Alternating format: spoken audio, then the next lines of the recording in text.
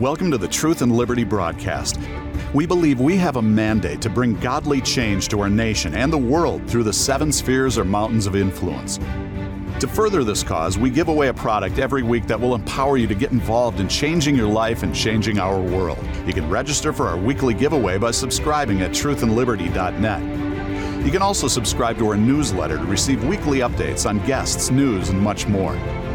This is an interactive live cast, and we welcome your questions. To ask a question during the live cast, use the comment or chat features. Now get ready to dive into this week's topics with our hosts on location in Colorado, USA.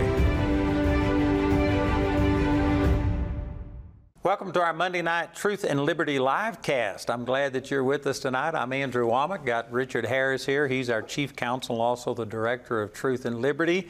And tonight as our guest, we have Tim Barton. I'm going to give him a little better introduction in a minute. But man, praise God for July the 4th and what we're celebrating. This is the greatest nation on earth, and we are unapologetic about it. And we're going to be sharing some things. Tim and his dad are, I believe, national treasures. They have a biblical understanding of our history like very few people do. And I promise you, if you aren't absolutely thrilled and proud to be an American, you need to listen to what they got to say. And if you are, well, then you'll love what they've got to say. So anyway, you're going to love it tonight. So Richard, share with us some things that are going on here and how they can get involved. Absolutely. Well, thanks, Andrew. Happy 4th to everybody. Happy Independence Day. Wow, it is a blessing to be an American, isn't it? And here at Truth and Liberty, we celebrate July 4th all year long. But we're so pleased tonight to have Tim Barton joining us. We've got resources on our website that are there for you to access and to use to stand for truth in the public square. Just go on truthandliberty.net, and under the resources tab, you'll find some new ones there, like a copy of the Dobbs decision, the case that just overruled, praise the Lord, Roe versus Wade. Biblical Worldview, 10 Lies of Socialism Exposed, and many others. And while you're there, you ought to subscribe to our weekly newsletter. Just click on subscribe, share your email with us, and if you do, you'll begin receiving our blog posts, our emails, our action alerts, all these things that are designed to help you stand up for biblical truth in the public square. So I want to tell you about some events coming up here. Tomorrow, the Summer Family Bible Conference starts here in Woodland Park at Charis Bible College. And this is one of my favorite events of the whole year. People come with their families from all, I was going to say all over the country, but it's truly all over the world, and stay here in beautiful Woodland Park right here by Pikes Peak. Enjoy the Rocky Mountains, celebrating Jesus and celebrating America. And it's an awesome time. So get out here tomorrow and enjoy it, and it'll be great. Coming up in August 9th through the 12th is the Healing is Here conference. And this is, it may be the largest one of the year by attendance wise. And if you need healing in your body, or your loved one does, or a friend, come on out to the Healing is Here conference and just absorb the Word of God. Andrew said just before we got on, faith cometh by hearing, and hearing by the Word. And there's nothing like getting in a faith-filled atmosphere and hearing the promises of God, letting anointed ministers lay hands on you. So come on out for that. You could register online at awmi.net/events. And then in September, the weekend, the 9/11 weekend, is the Truth and Liberty Conference, and I am so excited about this one. We are going to have a roster of powerful speakers that is too long for me even to name everybody. Mario Murillo, David Barton, Eric Metaxas, Pastor Rob McCoy, Bill Federer, Lance Wallnau, Richard Harris. Well, yeah, we had one blank we couldn't fill in. But, you were excellent last year. That was one of the best messages I ever heard. Well, thank you, Andrew. It's going to be great. So register today on our website at truthandliberty.net, and it's going to be an awesome time. Listen, if you subscribe, we will put your name in a hat, and you'll be eligible to receive a free product. Last week, we gave away Andrew's book, Don't Limit God, and Deborah Powell, congrats on that. You are the winner. You'll be getting an email about how you can claim that gift. This week, we're giving away How to Find, Follow, and Fulfill God's Will. I just reread this book for the 3rd time. This is an awesome book. Revelation in here you just will not not get anywhere else. So subscribe today. Also, are you a member of Truth and Liberty? We encourage you to prayerfully consider supporting us financially. You can be a part of what we're doing to win back this nation for Christ by engaging the culture with truth. And just sign up today to be give at least $5 or more as a recurring automatic gift, and you'll become a Truth and Liberty member. And we'll send you a copy of the Declaration of Independence, the Constitution, and the Declaration of Dependence upon God and His Holy Bible, which is something Andrew wrote a few years ago after that gay marriage decision and circulated in papers all over America. This is a great little resource. So last thing is prayer ministers are standing by. You need prayer tonight. You can call into Andrew's 24/7 prayer center at 719-635-1111. And if you can't find the 11 on your phone, just dial 11. It'll work just the same. So thank you, guys. That's all I've got. All right, and so our guest tonight is Tim Barton, excuse me. David is his father. David is one of our board members for Truth and Liberty, and I tell you, he has just put himself out, as has Tim, and they're coming here to Colorado and helping us reach a lot of people. But these guys are awesome. I just love them, and they're very busy. Tim just came from something else. These guys are busier than a one-arm paper hanger, and yet they're willing to come and share what God has shown them with you. So, Tim, welcome to our Truth and Liberty. We love you, brother. Thank you for being with us tonight. Well, thanks so much for having me. It's great to be with you guys tonight. So we got a lot of things to talk about, but I think we just have to talk about some of the Supreme Court rulings that have come out in just the last week.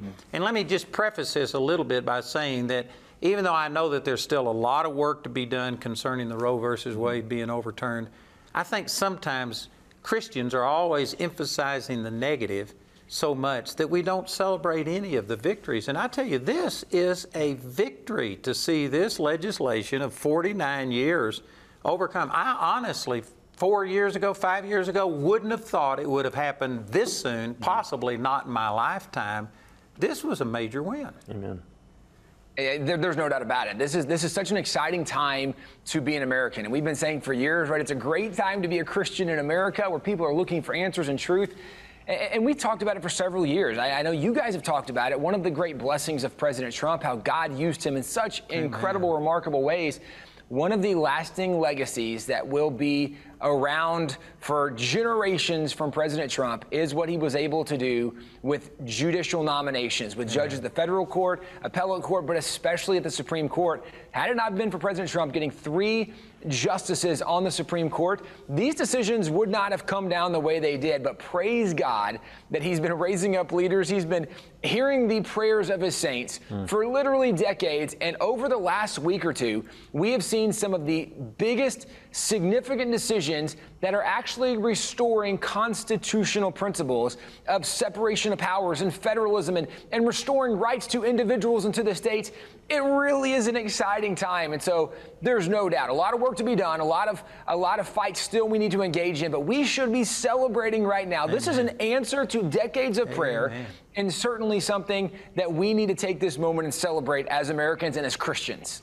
And as you said, the Supreme Court now, the way that it has been appointed, I heard Clarence Thomas say that some other decisions need to be revisited, like Obergefell and stuff, where they gave a constitutional right to something that doesn't have a constitutional right. So this could be the first domino in a series of things. I think you're exactly right. One of the things that we saw even with the Coach Kennedy case that came out just a few days ago, or I said a week ago now, but Coach Kennedy was the football coach, and Bremerton High School, he was the one who would go after the football game was over. He was a 20-year Marine veteran, and he fought for liberty and freedom. He wanted to enjoy liberty and freedom personally. He'd go to the 50-yard line. He would kneel down and pray. And when the Supreme Court came back and recognized that a school doesn't have the right to fire someone, that the individuals maintain freedom of speech even if they work for a school district or for the government in some capacity. So it was a wrongful termination. He gets his job back. He can go back and be a teacher. He can pray after the game on his own time on the 50-yard line. But what's significant about this case is they referenced the Bladensburg decision, and that was the World War I memorial that there had been a challenge to in Virginia because the memorial was in the shape of a cross, and they said you can't have something religious on government property. And the Bladensburg decision is what identified that this is actually permissible constitutionally. Amen. and they cited the Bladensburg case. Now, the reason this matters is what we've seen literally over the last couple of years, and I think to your point, some of these decisions that are happening right now, they are setting a new precedent where instead of looking back now like to Roe versus Wade, where they fictitiously created this constitutional right. It's not in the Constitution. There is no right to abortion in the Constitution. But now what they've identified, and now the new precedent will be that if it's not expressly written in the Constitution, it does not belong to the federal government, which is actually what the 10th Amendment says. So what's incredible about this is we've literally seen from these judges that Trump has been able to appoint over the last several years significant case precedent that is now going to lay the foundation for future victories. You mentioned Justice Thomas said, maybe we should consider some of these other things when over the last several decades, the Supreme Court was making up rights that do not belong to the federal government. He said, maybe we should go back and talk about this because this certainly doesn't seem to be in the Constitution. He's correct.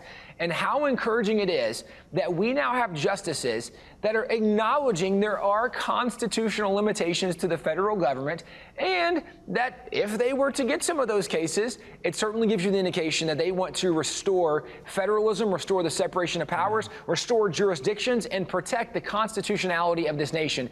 That's encouraging. Tim, your dad, David, one of his most famous books is Original Intent, and that's all about what did the framers mean when they drafted the First Amendment. Do you think these cases that are coming down the last few weeks are showing that the Supreme Court might be embracing the idea of original intent? Absolutely. It's something that, as we look at some of these cases, there was a case in favor of religious liberty. There was a Dobbs decision. Well, actually, yes, first it was the New York gun decision. Then there was a Dobbs decision that overturned Roe versus Wade. Then the Coach Kennedy decision, and then another religious liberty decision for college students. As you look at these cases, what's fascinating about this, and Richard, as an attorney, you've probably read many cases and studied case law. What's really interesting about many of these decisions that were 6-3 is when you look at the conservative Christian justices on the Supreme Court, the decisions they wrote, they actually cite the Constitution to justify and defend the reason they held the position they held. They said the Constitution says this, therefore we did this. If you look at the dissenting side, the dissenting side said, well, we don't like this policy, and that's why we voted against it. But a judge's job is not to like and dislike things, and therefore to make a ruling on what they like and don't like. Their job is to uphold the law. And I think it's very telling that we have justices now that are saying we want to uphold the Constitution. Absolutely, that's restoring original intent, which is what the founding fathers intended when they created and wrote the Constitution. Well, for decades, we've had liberal judges, and they've been legislating from the bench, and it's discouraging to us. We've been fighting against it, and praise God, we've seen a victory. But I think on the other side, now, this isn't just individual women saying, well, I've lost my right, quote unquote. I think that the left sees a handwriting on the wall, and I really believe that this is discouraging them. They are fighting back out of desperation. And we had you on my program talking about the Third Great Awakening. I think that this is one of the evidences that there is a turnaround happening in our nation. I think there's no doubt. And I think it's interesting, too, some of the outcries, the outrage we are seeing. It's a reflection, right? If you look at President Biden's election cycle in 2020, there's a lot of question marks around that. And I'm saying question marks being friendly in the, fraudulent ballots that have now what's been exposed with like the 2,000 Mules documentary, et cetera. Certainly there was some fraud involved. If you look at congressional races, you can assume there's been some fraud involved in congressional seats and in Senate seats. What's interesting is that judicial nominees, the Supreme Court is the one of the three branches that liberals and really a lot of these woke Democrats and progressives, it's the one branch that they cannot buy and they can't necessarily cheat their way into. And also it's something, as we talk about the Great Awakenings, this is something that has the handprint of God all over it, because from the outward appearance, nobody would have thought that Donald Trump of the 19 people running for Republican candidate back in 2016 was going to be the most conservative individual and was going to appoint the most constitutional judges that we've had on the Supreme Court literally in any of our lifetimes. That's only at the hand of God. God was doing something here beyond people, and that's why we're seeing a lot of liberals, Democrats, and leftists that are throwing fits. They're throwing temper tantrums because something beyond their control is happening, and this is where we would point back to the Third Great Awakening. God is on the move. Amen. Man, I love it. That's awesome. Awesome. Well, Tim, it's 4th of July, as we've said. And I'm just wanting your perspective on today is the day that the Declaration of Independence was signed.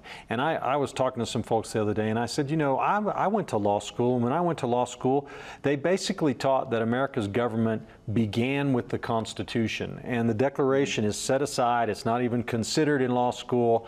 But how important is this document, the Declaration of Independence? Yeah, it's incredibly important. First of all, as we celebrate 4th of July, this is, apart from like Christmas, Thanksgiving, Easter, like 4th of July definitely is in my top holidays, and I don't want to really have to rate them because I don't want to get it wrong as a Christian picking something I shouldn't, but I love the 4th of July. And with it being said, a lot of people don't understand how significant the 4th of July is, what it represents in America, that a group of people were able to come together, largely having been influenced by their pastors, things they'd heard their pastors saying about what the Word of God taught. And this group of founding fathers got together and they said, guys, what the king is doing, he's resisting a lot of what God would have us do, and he's not letting us do things the Bible says are godly, and we shouldn't put up with this. Well, this is what leads to the founding fathers coming together as they're trying to navigate the situation as American colonists, and really we're British colonists living in America. The king had rejected the British Bill of Rights, said, no, you English colonists, you don't get the same rights as people that live in England. And so the king literally was treating us like second-class citizens, and we were being penalized for things that we didn't do. We were having to pay for things we weren't getting the benefit of. And so the founding fathers got together, and again, largely at the encouragement of their pastors, the things they'd heard in these sermons, and they said, we need to do something different. And this leads to the Declaration of Independence. And what's really telling about this, the Declaration is what laid the foundation for America to become America. Obviously, the American Revolution is what led to us separating from Great Britain and becoming our own nation. So today, we are celebrating 246 years of being our own nation. So happy birthday, America, right? This is great. We're really old. I guess in probably world history, we're not very old, but 246 years, that's a pretty long time. And you look at what they said in the Declaration, the founding fathers laid out their philosophy in the Declaration. They said that we know that there is the laws of nature and nature's God, which is the reality of what even Paul says in Romans, that all men are without excuse because God's revealed himself through creation. We know that God also reveals himself through his word. They said, we know that truth exists. God has revealed truth to us. In creation, God's revealed truth to us in his word. We know that this divine creator, he has made us equal as individuals. Where the king thought there's hierarchy, there's lords and there's nobles, and then you have the serfs and the peasants, but he's the king above everybody. And they said, no, we know that God created all of us equal, and God is the one who's given us rights. It's not the king, it's not the parliament. God gives us our rights, and government's job is to secure those rights. And they said that we look to the consent of the governed. And the Constitution is known as we the people. But they said, right, the power for a government should not come from this divine right of kings. It comes in an elective sense, a republican form of government, which is what the Bible taught in Exodus 18, that you choose leaders from among you to represent the people, leaders of tens, 50s, hundreds, and thousands. It was this notion, republican form of government. The philosophy of the founding fathers was laid out in the Declaration, incredibly clear, and it was upon that foundation, that philosophy, that's what the Constitution was built on. And one of the ways we know this is in the Declaration, they listed 27 grievances, why we wanted to separate from Great Britain. When you read the Constitution was solving all of the problems they identified in the Declaration of Independence. And this is why when you look at the Constitution, if you don't understand the Declaration, if you've never read the Declaration, you don't really understand why they did what they did in the Constitution. And that's why even though on September 17th, there's officially Constitution Day, we celebrate living as a nation under the longest lasting Constitution in the history of the world. That's great. I love our Constitution. But had it not been for the Declaration of Independence, had it not been for the American Revolution, we, number one, never would have become a nation. And number two, the philosophy of government that made America and makes America to this day so unique. It gives freedom to the people. It recognizes that we have rights that don't come from government, they come from God. And it places a special limitation on government, recognizing that government's primary job is to protect our rights. This is the most unique governing philosophy ever tried, arguably in the history of the world, and the American experiment is still going successfully to this day. Amen. Wow, great. So let me ask you this. There's people that would sit there and say, but these people, man, they were hypocrites. They owned slaves, and we have the woke crowd and the rewrite of history and critical race 1619, and they're just trashing them as saying that these guys were hypocrites. They didn't believe in what they were saying. Your response to that? Yeah. And that's a great question. That is an accusation we hear a lot. So what is a good answer to that? The first thing I would point out is there were 56 individuals who signed the Declaration. So I like to play games. And so the game I like to play is if you can name 5 signers of the Declaration, then I will get you a gift, right? Maybe I'll get you a $10 Chick-fil-A gift card. And the reality is most Americans cannot even name 5 signers of the Declaration. Now, the reason this matters is how do we know that they didn't believe in God, or they weren't religious, or they were all racist, or all slaveholders? How do we know who they were, what they did, or even what they believed if we don't even know who they were, if we didn't know their names? And this is where, if you go back to original documents, it's incredibly compelling and even clear what their belief and views were. Now, we didn't really talk about this or prep before we got on to do this program tonight, but I actually have with me, it is the very first printing of the first copy of Thomas Jefferson's original draft of the Declaration of Independence. This came in 1829. It's 4 pages, and this is where Jefferson was writing down all of his ideas for what ultimately became the Declaration of Independence. Well, on the 3rd page, at this point, he's been listing grievances in the Declaration. On the 3rd page, the very last grievance, and I encourage everybody watching, listening, you need to go look up the original draft of the Declaration of Independence. You need to read the original draft. Go through on the 3rd page, the last grievance. It is the longest grievance. It's an entire full paragraph. And in this grievance, Thomas Jefferson says that the king has declared war on basically Africa, and he's enslaving people or supporting the enslavement of people, and they're being brought against their will to America, where they're being forced into slavery. And he goes through this, and he says this is the opprobrium of infidel powers, this Christian king of Great Britain. And Christian is the first word in the Declaration that is not in cursive. It's printed and it's underlined. He said, but this Christian king of Great Britain determined to keep open a market where men should be bought and sold. And the word men is fully capitalized, capital M, capital E, capital N. And he's talking about the Africans who are brought in the slave trade. These men are being bought and sold. But the reason this matters, the only other words capitalized in the entire document are United States of America. Everything else, right, there might be a first letter capital, but no, we're talking caps locks. Every letter was capital. He fully capitalized the word men because he was identifying the humanity of the Africans. Because when he wrote that all men were created equal, he actually clarified who men were, and it included the Africans who were being brought to American slavery. And the founding fathers came out against slavery. In the same grievance, the next sentence, it says, the king has suppressed every legislative attempt that we have made to try to stop this execrable commerce. The founding fathers, according to the Declaration, had several attempts where they tried to stop the slave trade and stop slavery. What we do know on several occasions, but there's a letter from Benjamin Franklin in 1773 where he was writing to a pastor, and he said the general condition of the Americans is against slavery. He said, in fact, in Pennsylvania, most of us have already freed our slaves. We've been in slavery in Pennsylvania. He says right now, even in Virginia, and Virginia was considered to be one of the more pro-slavery states on some level, he said even in Virginia, they are currently working on yet another piece of legislation to stop the slave trade, to go in slavery. And Benjamin Franklin tells the pastor, he says, but I have no doubt the king will strike that law down as he has all of their previous laws to that end. Well, in 1773, there were several colonies that passed laws against the slave trade, against slavery, and in 1774, the king vetoed those laws. And this is what led to many founding fathers saying, this is one more reason we should separate from Great Britain. We can't even end the slave trade or end slavery in our own colonies.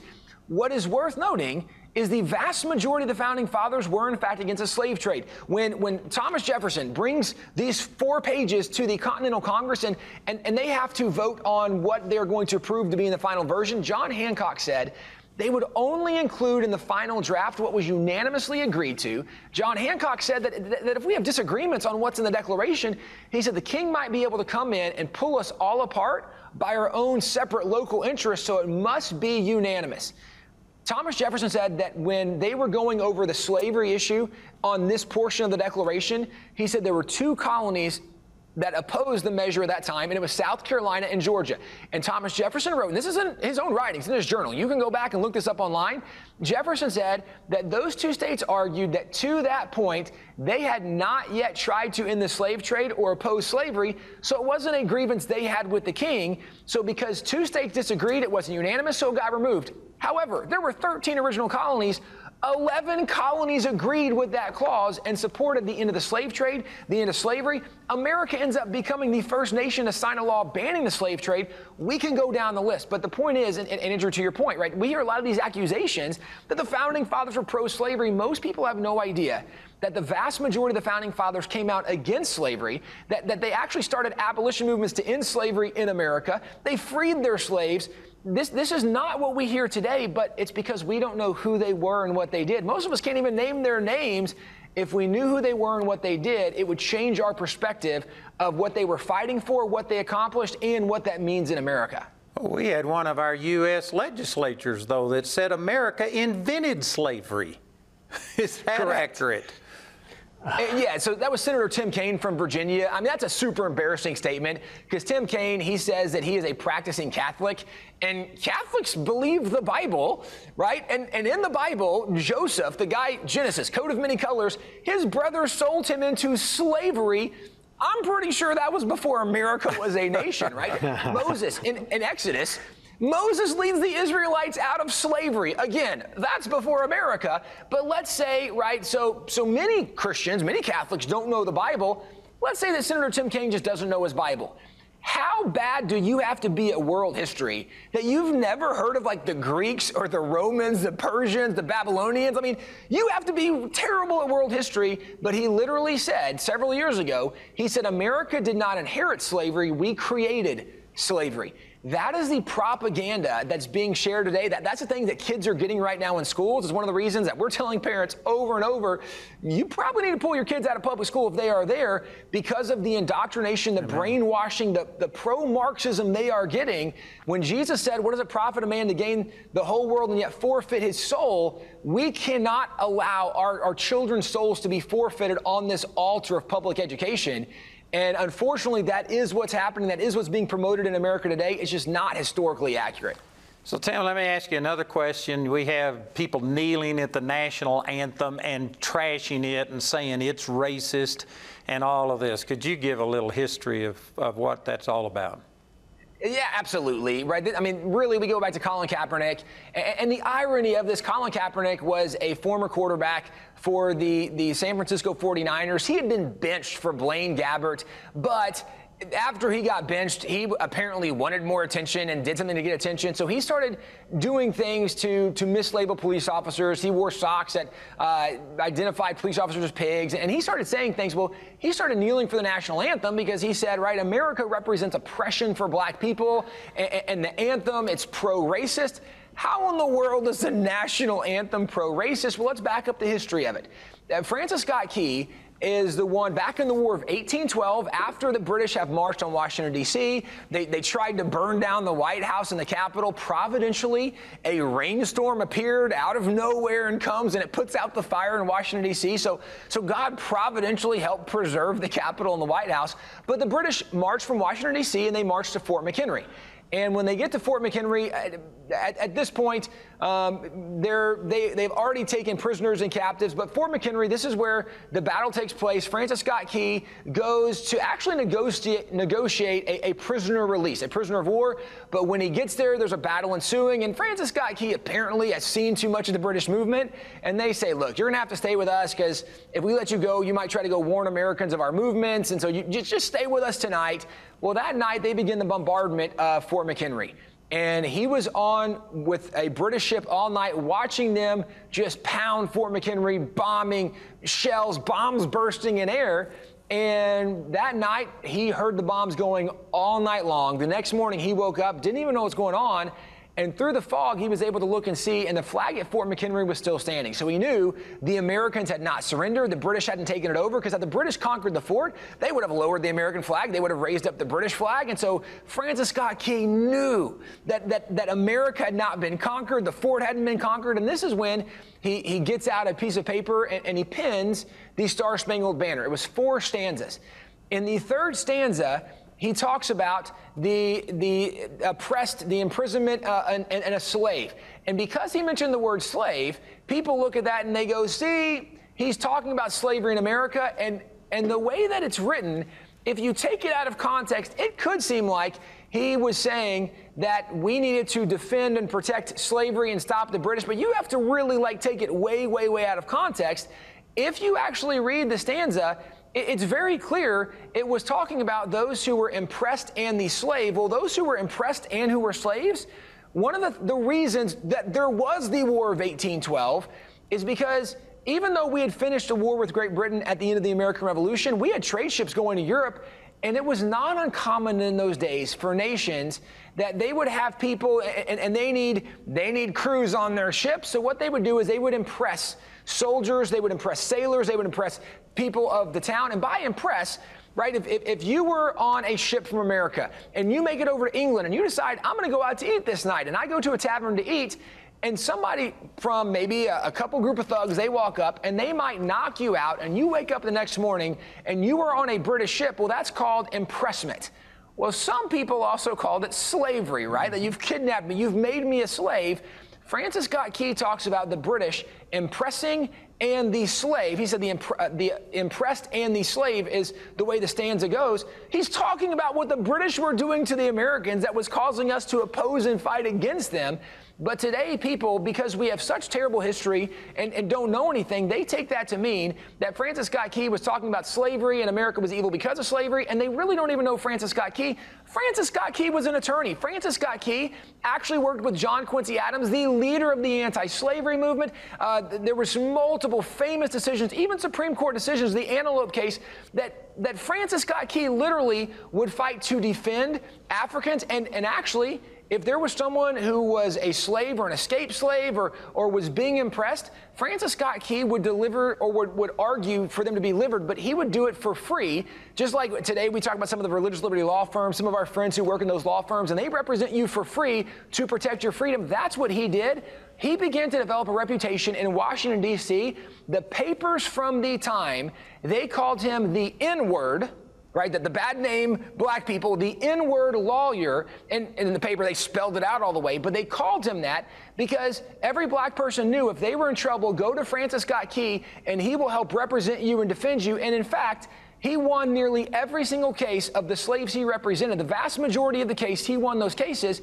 He was a hero to black people. So the idea that he wrote the Star-Spangled Banner and there's a pro-slavery clause in it, the whole thing is ridiculous. But if you don't know history and what you're being told is America is racist, and then you see the word slave in a song, the only thing you deduce is, oh, this just is one more place America's racist. It's so ridiculous. It's not true at all. Yeah. But because people don't know history, they don't know Francis Scott Key, who he was and what he did, they're drawing conclusions that are not historically accurate. And this is why wall builders, right? It's one of the reasons we exist, to help go back and say, well, here's the original documents, right? Here's who these people were. Here's what they did. And we tell people, don't take our word for it. You can read it yourself.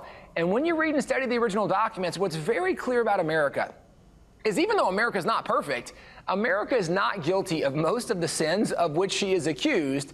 And this is where we want to help people see what Paul Harvey used to say was the rest of the story.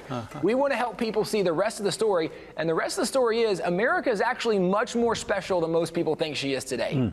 And Tim, correct me if I'm wrong on this, but the British, when they were bombarding Fort McHenry, said that if you will lower your flag, that's surrender, and we'll stop bombarding you. And I mean, they had direct hits on that flagpole, and they literally used human bodies that had been killed to prop that flag up. And so here's these people dying to keep from surrendering and honoring the flag, and to have a person kneel is the antithesis of that. They either don't know what's happening or they hate this nation. Am I correct on those things? Yeah, I mean, your conclusion is absolutely correct. I do think... If I'm incorrect, correct me. That's fine. I'm not a historian.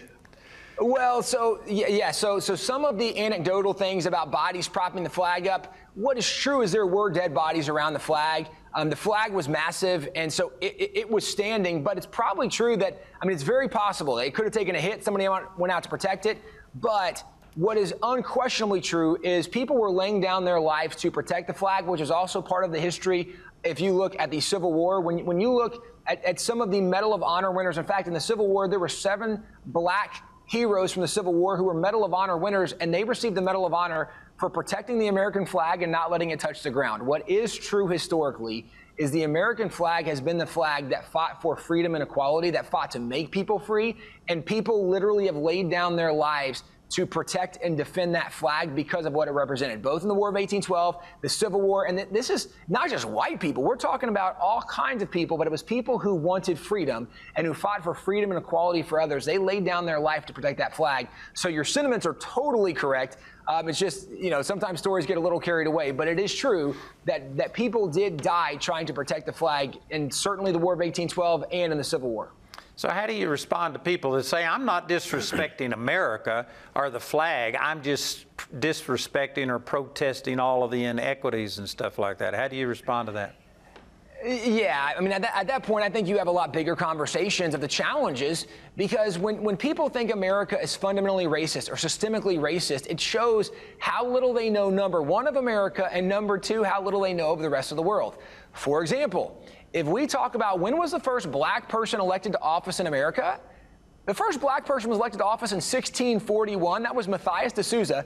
He was elected to the Maryland legislature. So this is right. You're talking 20 some odd years after the 1619 Project talks about, well, this is when the first African slaves arrived to the English colonies. We're talking about the first black person elected here in America was actually elected in 1641. The reason this matters is today, if people look at England or other nations, in England, the first black person wasn't elected till the late 1900s, like it was like 1990 something before the first black person was elected over in England. And if you look at Russia, the first black person was elected in Russia in 2015 to their state legislature. So like this whole idea that America is uniquely racist or America is so much worse than everybody else, it shows people really don't know America or American history very well, and they certainly don't know the rest of the world. America only appears uniquely evil when you don't know history or you don't recognize that the whole world is full of sinful people. What's made America unique has been the influence of Christianity, and that every time there were sinful moments in American history, it was Christians who rose up to stop the oppression, to stop the sin, to stop the evil. It was Christianity that made this nation so different and special. So America is not unique in committing evil. Every nation in the history of the world has done sinful, wicked things. America is unique in that we stopped that evil before almost anybody else in the world. As I mentioned already, Thomas Jefferson signed the very first ever law banning the slave trade. He signed that law on March 2nd, 1807, when we didn't end slavery technically until the end of the Civil War, 13th Amendment, 1865. However, 4th of July is worth noting. One of the grievances we talked about in the Declaration was a grievance against the slave trade and against slavery. That's one of the reasons many founding fathers wanted to leave Great Britain. Well, there were 2 southern states that didn't think that needed to be included, but what is true is this is where a states' rights thought came into the scene, because when we separated from Great Britain, every single northern colony began passing laws against the slave trade and against slavery. By 1804, every single northern colony had passed laws for the abolition of slavery. England did not end slavery until 1833. Every single northern colony passed laws for the abolition of slavery by 1804, 30 years before England. But even if we say, well, it wasn't the whole nation, okay, let's say 1865 is when we officially ended slavery with the 13th Amendment. We were the 4th nation in the world to do that. And there were more than 4 nations in the world. Even today, there's 193 nations who are part of the UN. There was a report that came out just a year ago that 94 of those nations still have not passed laws to criminalize slavery. We know slavery still happens all over the world. We know right now that the Uyghur Muslims in China, more than 3 million are enslaved. We know there's slavery in North Korea. We know there's more than 9 million slaves right now in Africa. There's slaves in the Middle East. And yet today, people are saying America is uniquely evil for something we stopped more than 150 years ago. It really is crazy. And yet, this is the position we are in because people don't know history and they don't know how the rest of the world operates. When you understand the context of humans and human history and American history, that's when you really realize how special this nation actually is. So, Tim, let me ask you this. You could just sit there and say, well, people are ignorant of what you're saying, and they're doing all of this stuff out of total ignorance. Do you believe that, or do you believe that there's people that are really sinister, and I mean out to destroy this nation and distorting things on purpose? Which is it? I think it's absolutely both. I think you have the intentional and you have the ignorant.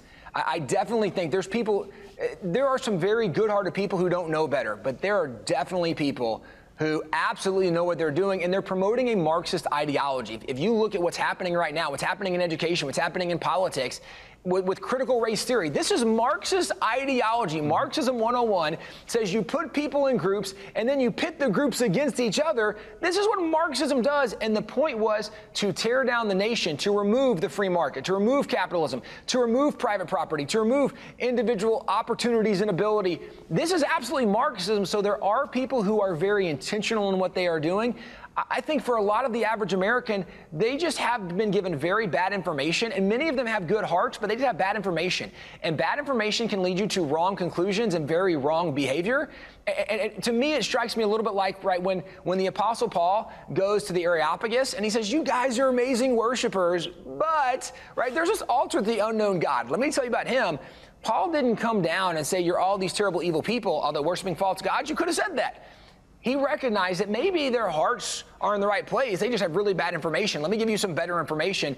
I think there's some of both in our culture. I think we have to learn to walk in wisdom to differentiate and distinguish who we're talking to.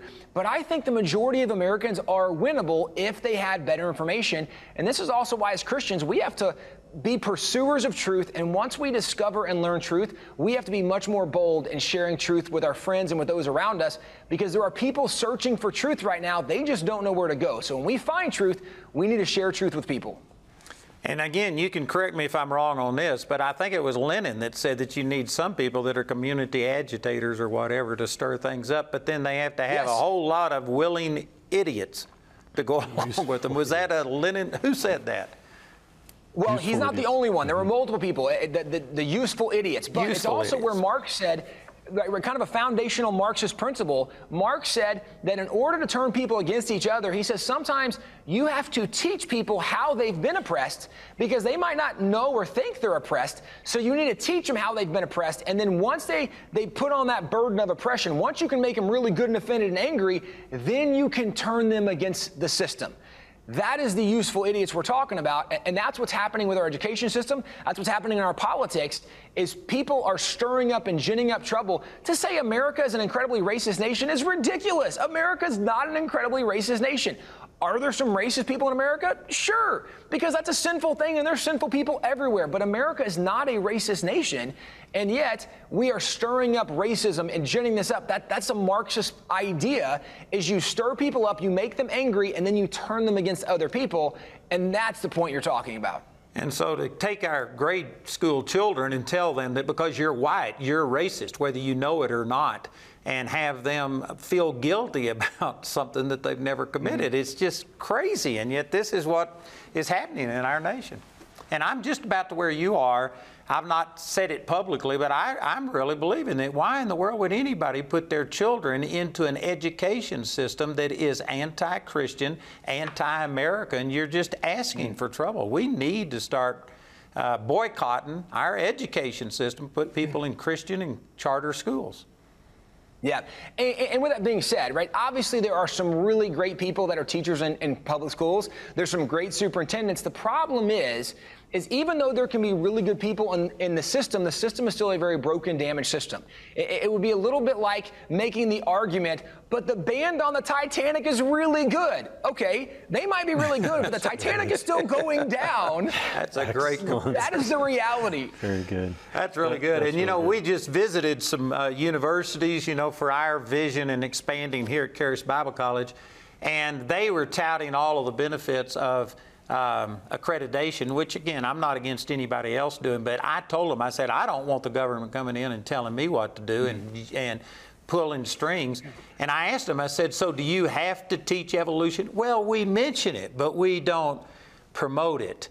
And then, you know, there was just all kinds of little nuances that the government forces even Christian universities to do things. And this leader of this university told us that with the LGBTQ things and all of the so-called rights that they're getting now, he says he can see it coming down the pike, that they may have to break away to maintain their Christian foundations. And so any government school, even if it's good, and like you said, got the band playing and they're a great band, there's going to be a lot of junk going on in that school because of the government is dictating it. Well, Tim. Yeah, and there's no doubt. Go ahead. Well, one of the challenges when you look at being accredited to is that the credentials they require. And when you're going to say that the most important thing is not how talented or gifted or how much experience someone have, what matters the most is what their academic level is, right? Do they have a degree? Degrees don't determine intelligence, degrees don't determine anointing, and degrees don't determine experience. And yet this is what we're having for a lot of our young people, where they're going to people who've been in education for 30 and 40 years and they've never had a real job, right? They've never been really involved in ministry. They've never run a business, and they're teaching these things. I would much rather be around someone who's been a pastor for 30 years, someone who's run a business for 30 years. And this is the crazy thing about academia, is they say, unless you are one of us, we don't recognize you. Well, I think it's come time that as Americans, we need to stop looking at someone's credentials, right? Maybe the Dr. Fauci's of the world. Stop looking at their credentials and just see what they're saying and what they're promoting. Is it true? And if it's not true, then I'm not signing up with you. Amen. Tim, we homeschool our kids. I think you guys probably do as well. For the parents out there that aren't familiar with homeschooling or that think that, wow, I could never do that, how am I going to do that? Do you have any words of encouragement for them? Absolutely. First of all, you can do it, right? And there's so many verses. You can do all things through Christ who gives you strength. What is impossible with man is possible with God. You can do it. With it being said, it can be intimidating. It can feel overwhelming, but what you can know statistically is even the uneducated parent is able to produce in their children a higher level of academic performance than the average student who graduates from a public school as a senior. The average academic performance level of a middle school and freshman in a homeschooled family with the uncredentialed parents, they are performing better on academic testing than the average senior from a public school. So even the parents who, well, I mean, I don't have degrees and I'm not sure. There's a lot of places you can get information. There's a lot of aids and helps out there. There's even co-ops you can join with other parents and you can do things together. But the reality is God made a family to be together. God made parents to invest in their kids. And it was a parent's job to teach and instill and bring their children up in the fear and admonition of the Lord. It's not somebody else's job. We need to embrace the calling God's given us, and we need to invest in that relationship. The reason that we have seen decades of kids going crazy directions, embracing crazy ideas, the things that their parents would never have agreed with, it's because their parents didn't really get to spend as much time with them as teachers and as professors and as social media did. As parents, we need to reclaim our kids and recognize the role God's given us. And even though it could be intimidating, we just need to recognize that we might have to step out in faith to do something new, but God will totally equip you. And there's great organizations that'll come along that'll help hold your hands as you go on this journey. And you know, this is another good thing that came out of the COVID thing is that I've heard that homeschooling has tripled in the U.S. through this. And they have so many resources on the website now that honestly, you can't claim that I'm not qualified because you can gain access to godly education. And in Colorado, I'm not sure about other states, the public schools have to accommodate homeschool children as far as sports and being involved in the sports. And so they don't really have to give up anything. It may take some effort for you to learn those things, but you can do it. Yeah. really good. Well, you know, we started off talking about the Supreme Court. I'd like to circle back to that. One of the cases that came out, was it last week or week before, had to do with vouchers or where the government is sending money to the private schools, and the court held you can't discriminate against Christian schools or schools that are religious just because they're religious. How important do you think that decision is going to be? Well, it's huge, and this does go along the lines. We've seen several of those cases dealing with religious liberty where they recognize that Christians have the same rights everybody else does, and you can't be discriminated against just because you're a Christian. I think that case came out of Maine, and they identified that the government, the state officials were approving the funding of every kind of school unless you were a Christian school, and then you can't get funding. Well, that's totally ridiculous. You can't discriminate against someone because of their religious views.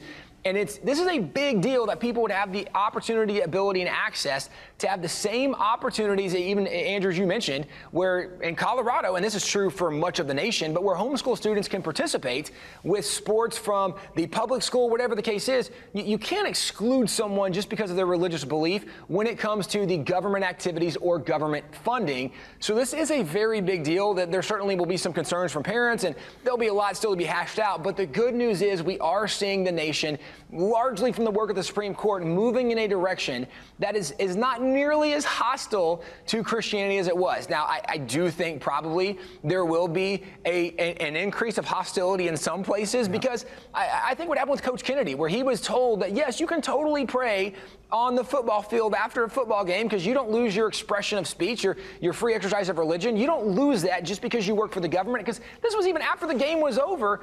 I think there will be some coaches in California and New York that try that, and I think there'll probably be some liberal attorneys in those two states that will sue them. I think hostility will actually increase on some level because there'll be people who want to silence Christians, and that still exists, right? Where Jesus told the disciples, guys, don't be surprised, right? They were against me, they're going to be against you. You can just expect that, when you stand up for God and try to make a difference in God's kingdom, there's going to be opposition at some point in some time.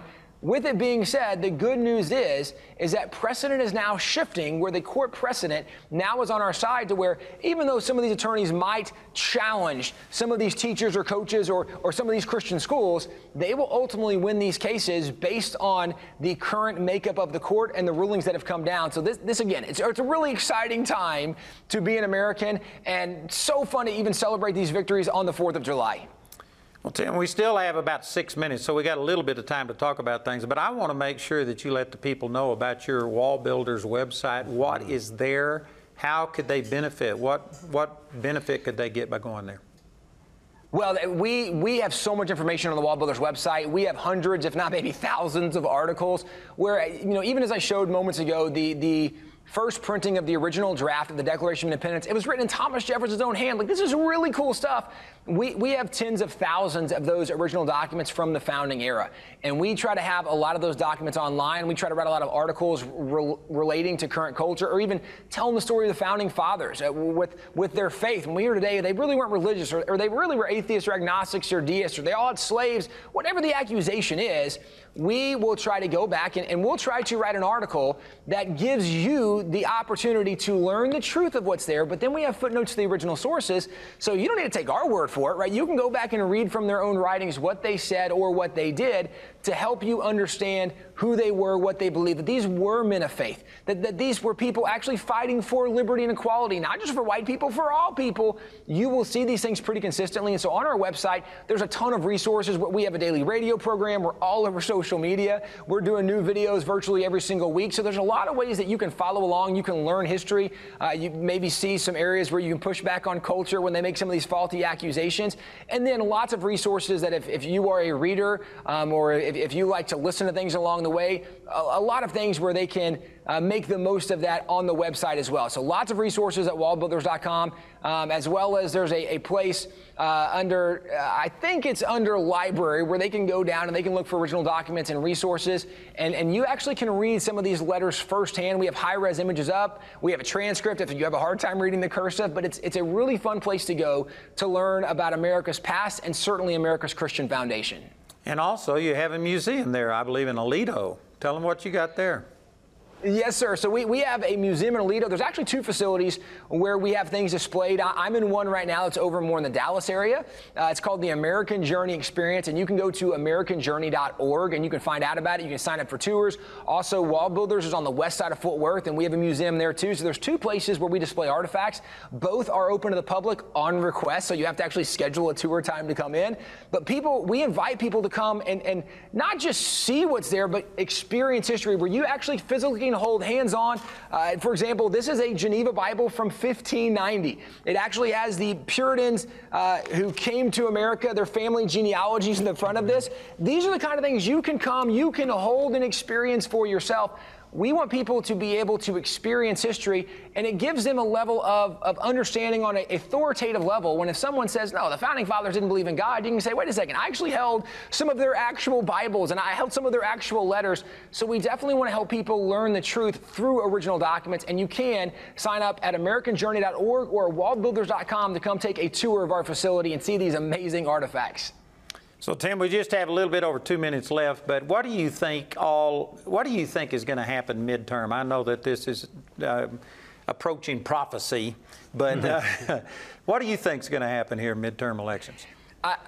I think we're already seeing some of it where you guys have probably already covered at some point the congresswoman down in Deep South Texas. It was a district that had been Democrat for 150 years, and she's the first Republican to be a congresswoman from there like ever. We are seeing a shift where the Democrats for a long time have just taken for granted that the minority vote's going to be theirs, that Hispanics are going to vote for them, that Black Americans are going to vote for them. And what we are seeing is that if you ignore a segment of the population and you do things that are damaging and detrimental to them, they might not be as loyal as you thought. And so for sure, we think there's going to be a massive shift coming. I do think there's still going to be some questions about election integrity, although even one of the cases from the Supreme Court, New York City, now this is not the U.S. Supreme Court, the New York Supreme Court said that in New York City that it was illegal for illegal aliens to vote because they're not American citizens. We are seeing incredible things that actually could help secure elections and could help make sure that the elections are more fair and honest. And if they are fair and honest, I definitely think you're going to see a major red wave coming. And there's a lot of really good, God-fearing, Bible-believing candidates that are on the ballot. And if we get those people in place, they certainly can help stop some of the damage that's been there. And hopefully then having a good Supreme Court, having a different Congress, maybe a different Senate, with some different leaders, we can start pushing back more aggressively and do things that actually help the American people, that help with inflation, that help the pocketbooks, that help with the gas pump. So I'm very hopeful for what's coming. There certainly is a lot of battle going on. We know that there's a spiritual warfare going on. So there's a reason for Christians to get engaged. Don't sit back. Don't take for granted we're going to win this. Get involved in this fight. But if we do, I think there's a good reason to think we could win very big in this midterm election. Amen. So be it. Yep. Well, that's going to have to be the final word. We're just down to our last minute. Tim, you're a blessing. Thank you. Thank you, Dad and Mom. And you guys are just awesome. And for those of you watching, I hope that this has been encouraging to you. And if you don't know about Wall Builders, please get involved with them. I just think that they are one of the ministries that God has raised up that is making a huge impact in this third great awakening. So please participate and be a part of what they're doing. Remember that we do this every Monday night at 6 p.m. Mountain Time. And also thanks to CTN for carrying this on their network. That is such a blessing. And you can go again to truthandliberty.net, and we have a lot of resources. We have a link to Wall Builders, and we've got a lot of things there that would be a blessing to you. And we'd also like for you to partner up with us. You can go to our website, and it'll tell you how to do that. So thank you for being with us. Thank you, Tim, and God bless all of you. And we'll see you again next week for Monday night Truth and Liberty Livecast.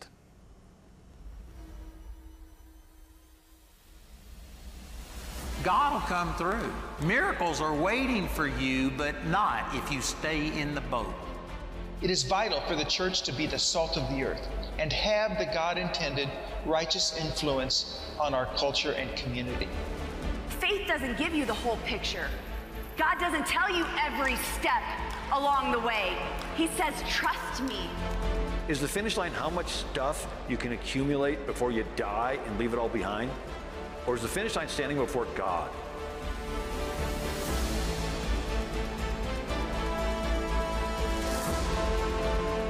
We must rebuild the United States of America, this constitutional republic under God. The time is now. We cannot wait any longer.